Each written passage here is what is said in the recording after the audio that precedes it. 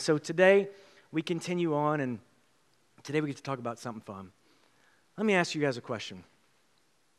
When I say blessed, what words come to your mind? That's the sound of y'all thinking?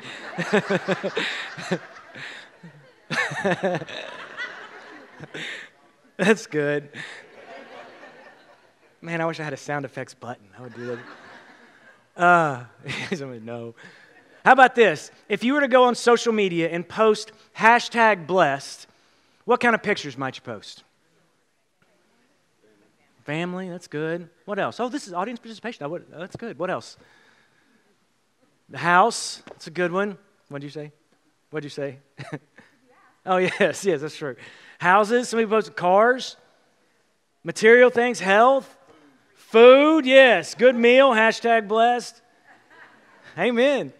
I mean, you see also, so I actually did this week, I went and looked up #blessed, see what people were talking about. These are the kind of things they're talking about. Houses and cars and jobs and spouses and families and, I mean, all sorts of really good things, right? Things that are good. And so I was, when we think about blessings and we think of #blessed, these are the things we think about.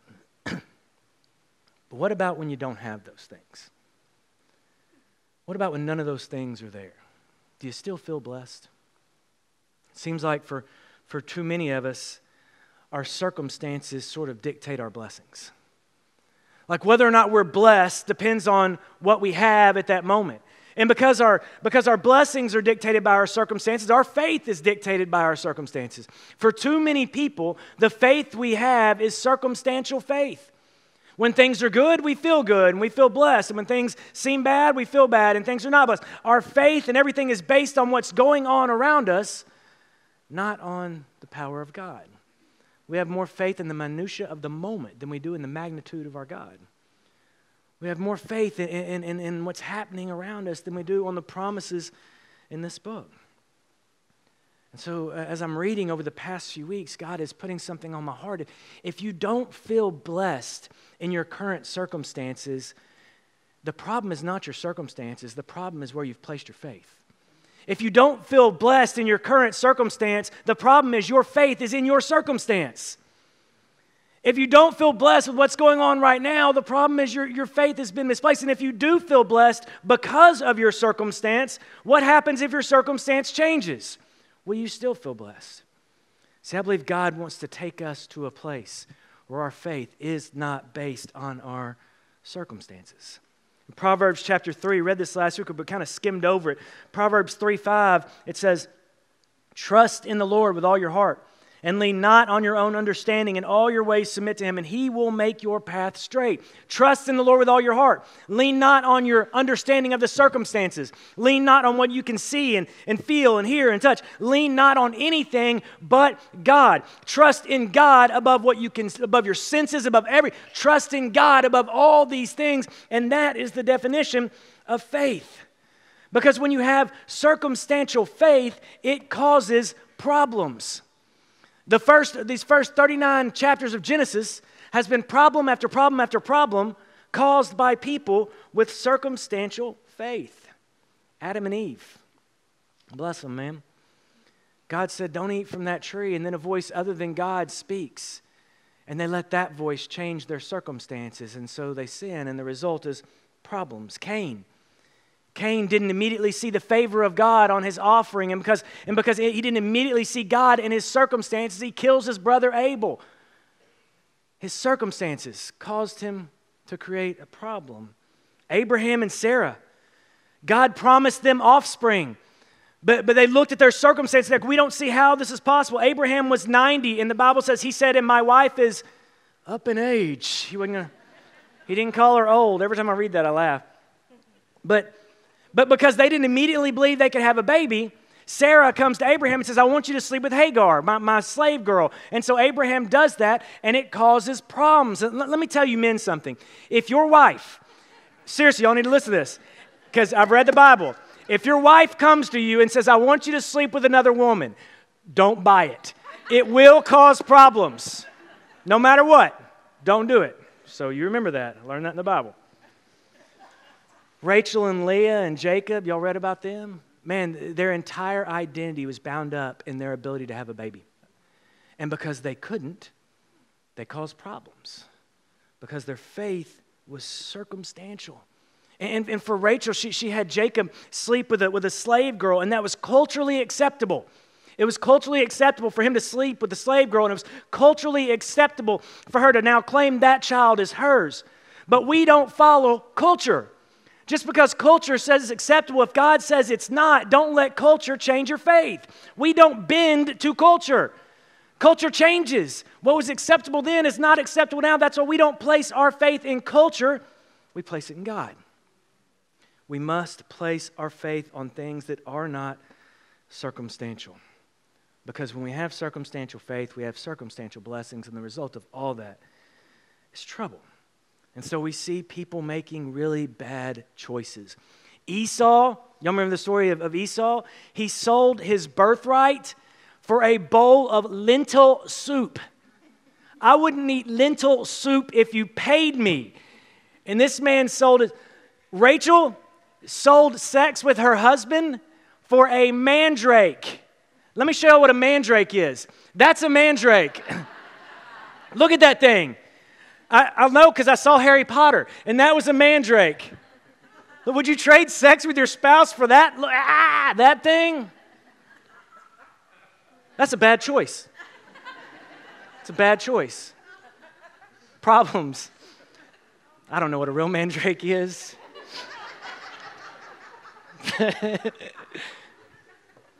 Problems. That's a problem. Problems. When we have circumstantial faith, the result is always problems. And then we got to our reading this week. I think it was around chapter 39 or something. We've been reading about all these people with circumstantial faith, and they never felt blessed unless their circumstances changed. And then once they saw a visible blessing, then they felt blessed. And then we get to this week. We get to a man named Joseph.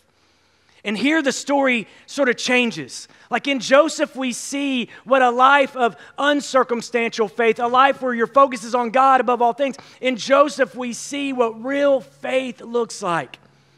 When the story begins, Joseph, let me say this, by the way. It's easy not to like Joseph when you first start reading the story. He was clearly favored by his parents.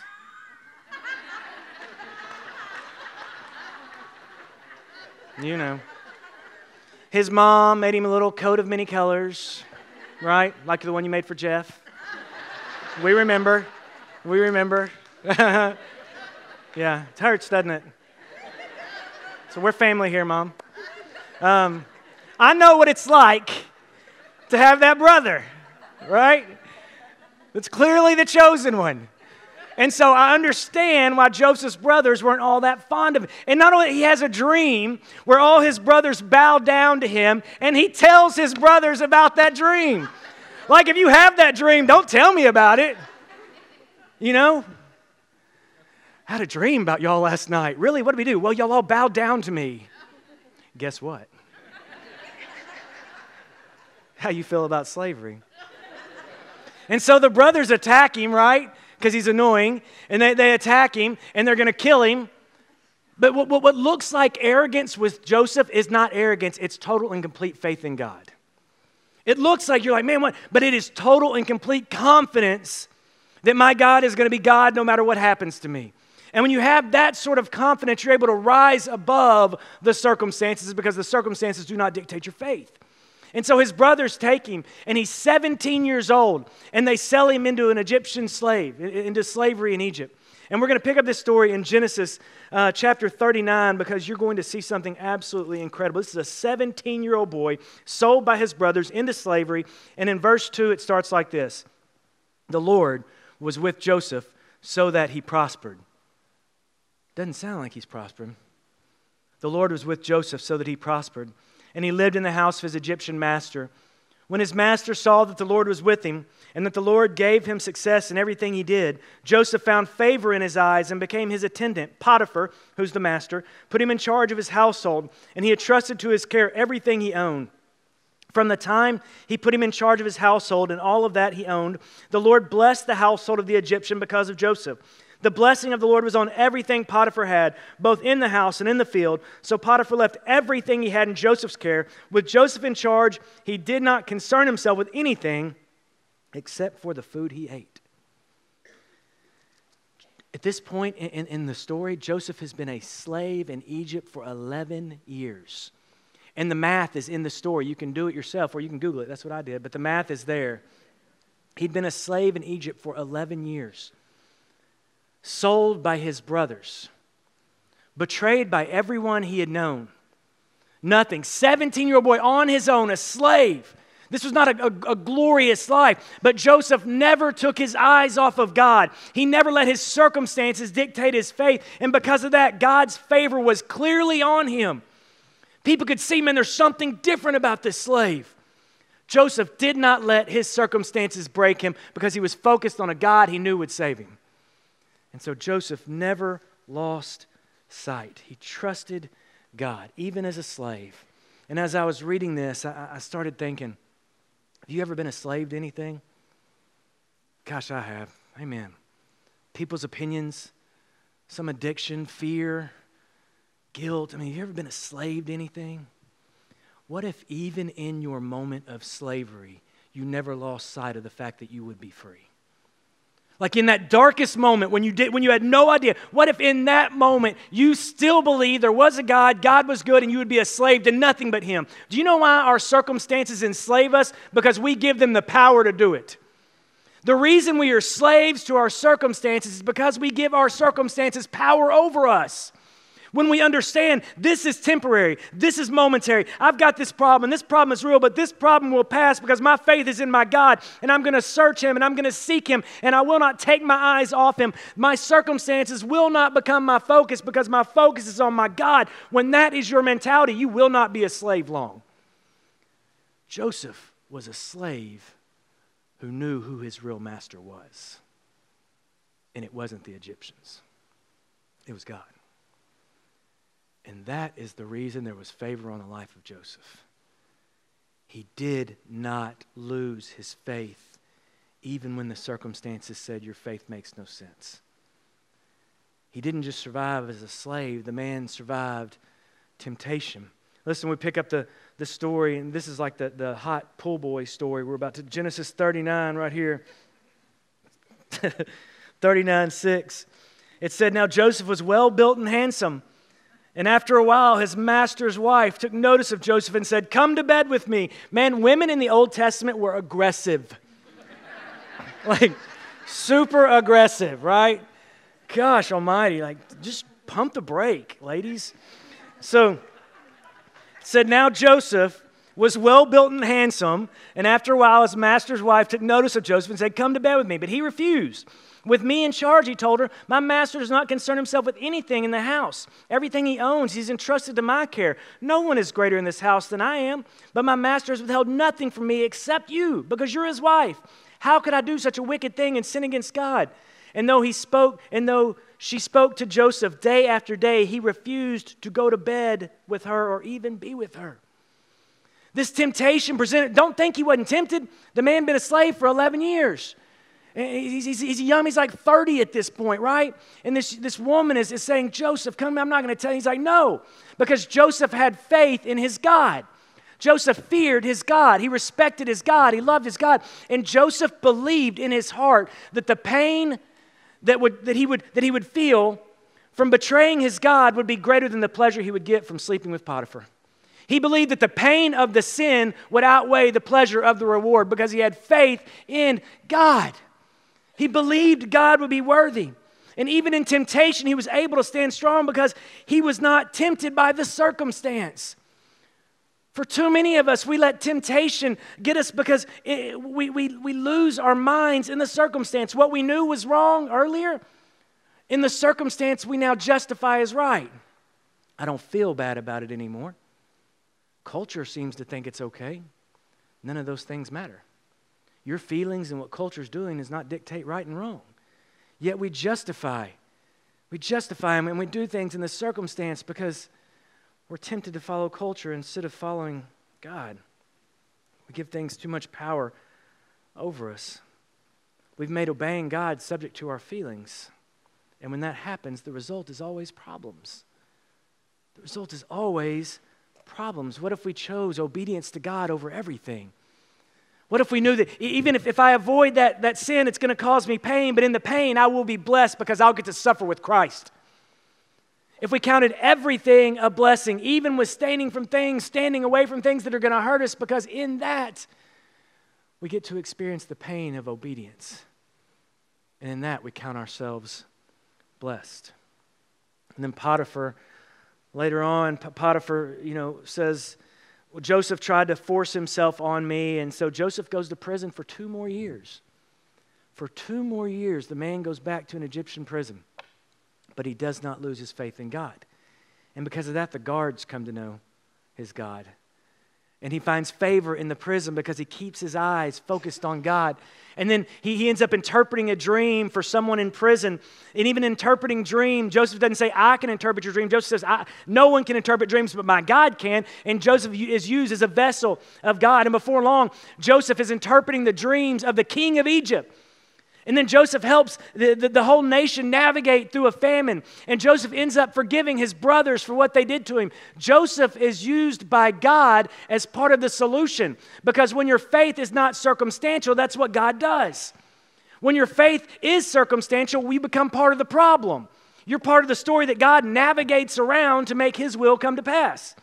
God is going to have His will. God is going to have His way. God is going to win. But you can choose to be part of the problem or worthy of praise. And that depends on whether or not your faith is circumstantial. If your faith is in the circumstance, you will always become part of the problem. And then Jesus comes along. And we read in Matthew chapter 10 this week, Jesus comes along and He's got his disciples and he's got his boys with him, and he's about to send them out to do some amazing things. And listen to what Jesus says in Matthew chapter 10, verse 7. As you go, proclaim this message. The kingdom of heaven has come near. Heal the sick, raise the dead, cleanse those who have leprosy, drive out demons. Freely you have received, now freely you must give. And the disciples are like, yeah, watch this. Bah, bah. About to cast out some demons, heal some people in the hospital, leprosy gone, expectoramus. I mean, they're about to go out there and do some things, right? They cannot, they're like, we've been waiting for this, JC, let us go. Boom, boom. We're going, we're about to do this. Walking through hospitals, you're fine. Right? They are super excited about this. Wouldn't you be? And then Jesus goes, oh, hold on, there's a catch. Hold the phone. There's a little more. And Jesus clarifies for them in verse 16. He says, I'm sending you out like sheep among wolves. Therefore be as shrewd as snakes and as innocent as doves. Be on your guard, because you'll be handed over to the local councils and flogged in the synagogues. And they're like, what? On my account, you'll be brought before governors and kings as witnesses of them to the Gentiles. But when they arrest you, don't worry about what to say or how to say it. At that time, you'll be given what to say, for it will not be you speaking, but the Spirit of your Father speaking through you. Brother will betray brother to death, and a father his child. Children will rebel against their parents and have them put to death. You'll be hated by everyone because of me, but the one who stands firm to the end will be saved. When you are persecuted in one place, flee to another. Truly I tell you, you will not finish going through the towns of Israel before the Son of Man comes. The student is not above the teacher, nor a servant above his master. It is enough for students to be like their teachers and servants to be like their masters. If the head of the house has been called Satan, how much more should the members of his household be called? So do not be afraid of them, for there is nothing concealed that will not be disclosed, or hidden that will not be made known. What I tell you in the dark, speak in the daylight. What is whispered in your ear, proclaim from the roofs. Do not be afraid of those who can kill the body but cannot kill the soul. Rather be afraid of the one who can destroy both body and soul in hell. Are not 2 sparrows sold for a penny? Yet not one of them will fall to the ground outside your Father's care. And even the very hairs on your head are numbered, so do not be afraid, because you are worth more than sparrows. Whoo, I love that. Maybe one of my favorite things God says in the whole Bible. You are worth more than sparrows. But don't get it twisted. For those who follow me, there will be persecution. There will be pain. He says they're going to beat you because of me. They're going to torture you because of me. They're going to hate you because they hated me. You'll be thrown out of the church because of me. But count yourself blessed because of me. When they hate you, count it a blessing because they hated me. When they beat you, count it a blessing because they beat me. When they torture you, count it a blessing because they tortured me. When you don't know what to say, count it a blessing because I'll show up and speak. Don't worry about what is going to happen to you because I am going to be there. I want you to count your blessings even when there aren't many to count because I am God, I am in charge, and I am with you. He says, do not let your faith dictate your circumstances. He's telling him, he's men, I need you to have a faith that goes beyond feelings and emotions. I need you to believe in me when you cannot see me. I need you to trust me when trusting me does not make sense. The world is going to be difficult for you if you are my follower. That's why your faith cannot be in the world.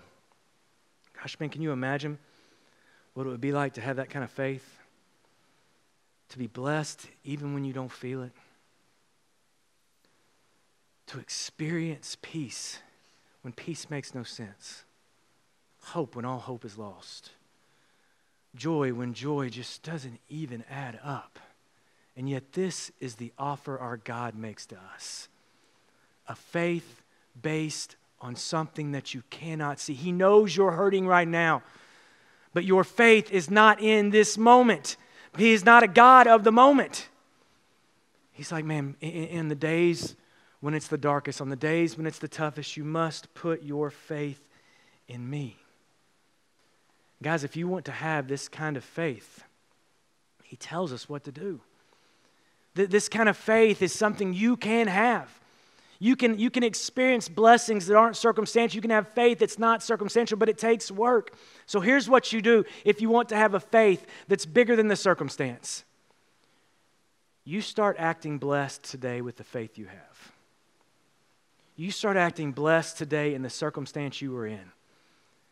Today with whatever you have, with whatever you've got, with whatever ounce of breath, whatever ounce of resource, whatever ounce of courage, whatever you have today, you begin to live blessed with it. You become faithful with what you have right now, and you will experience blessings that will blow your mind.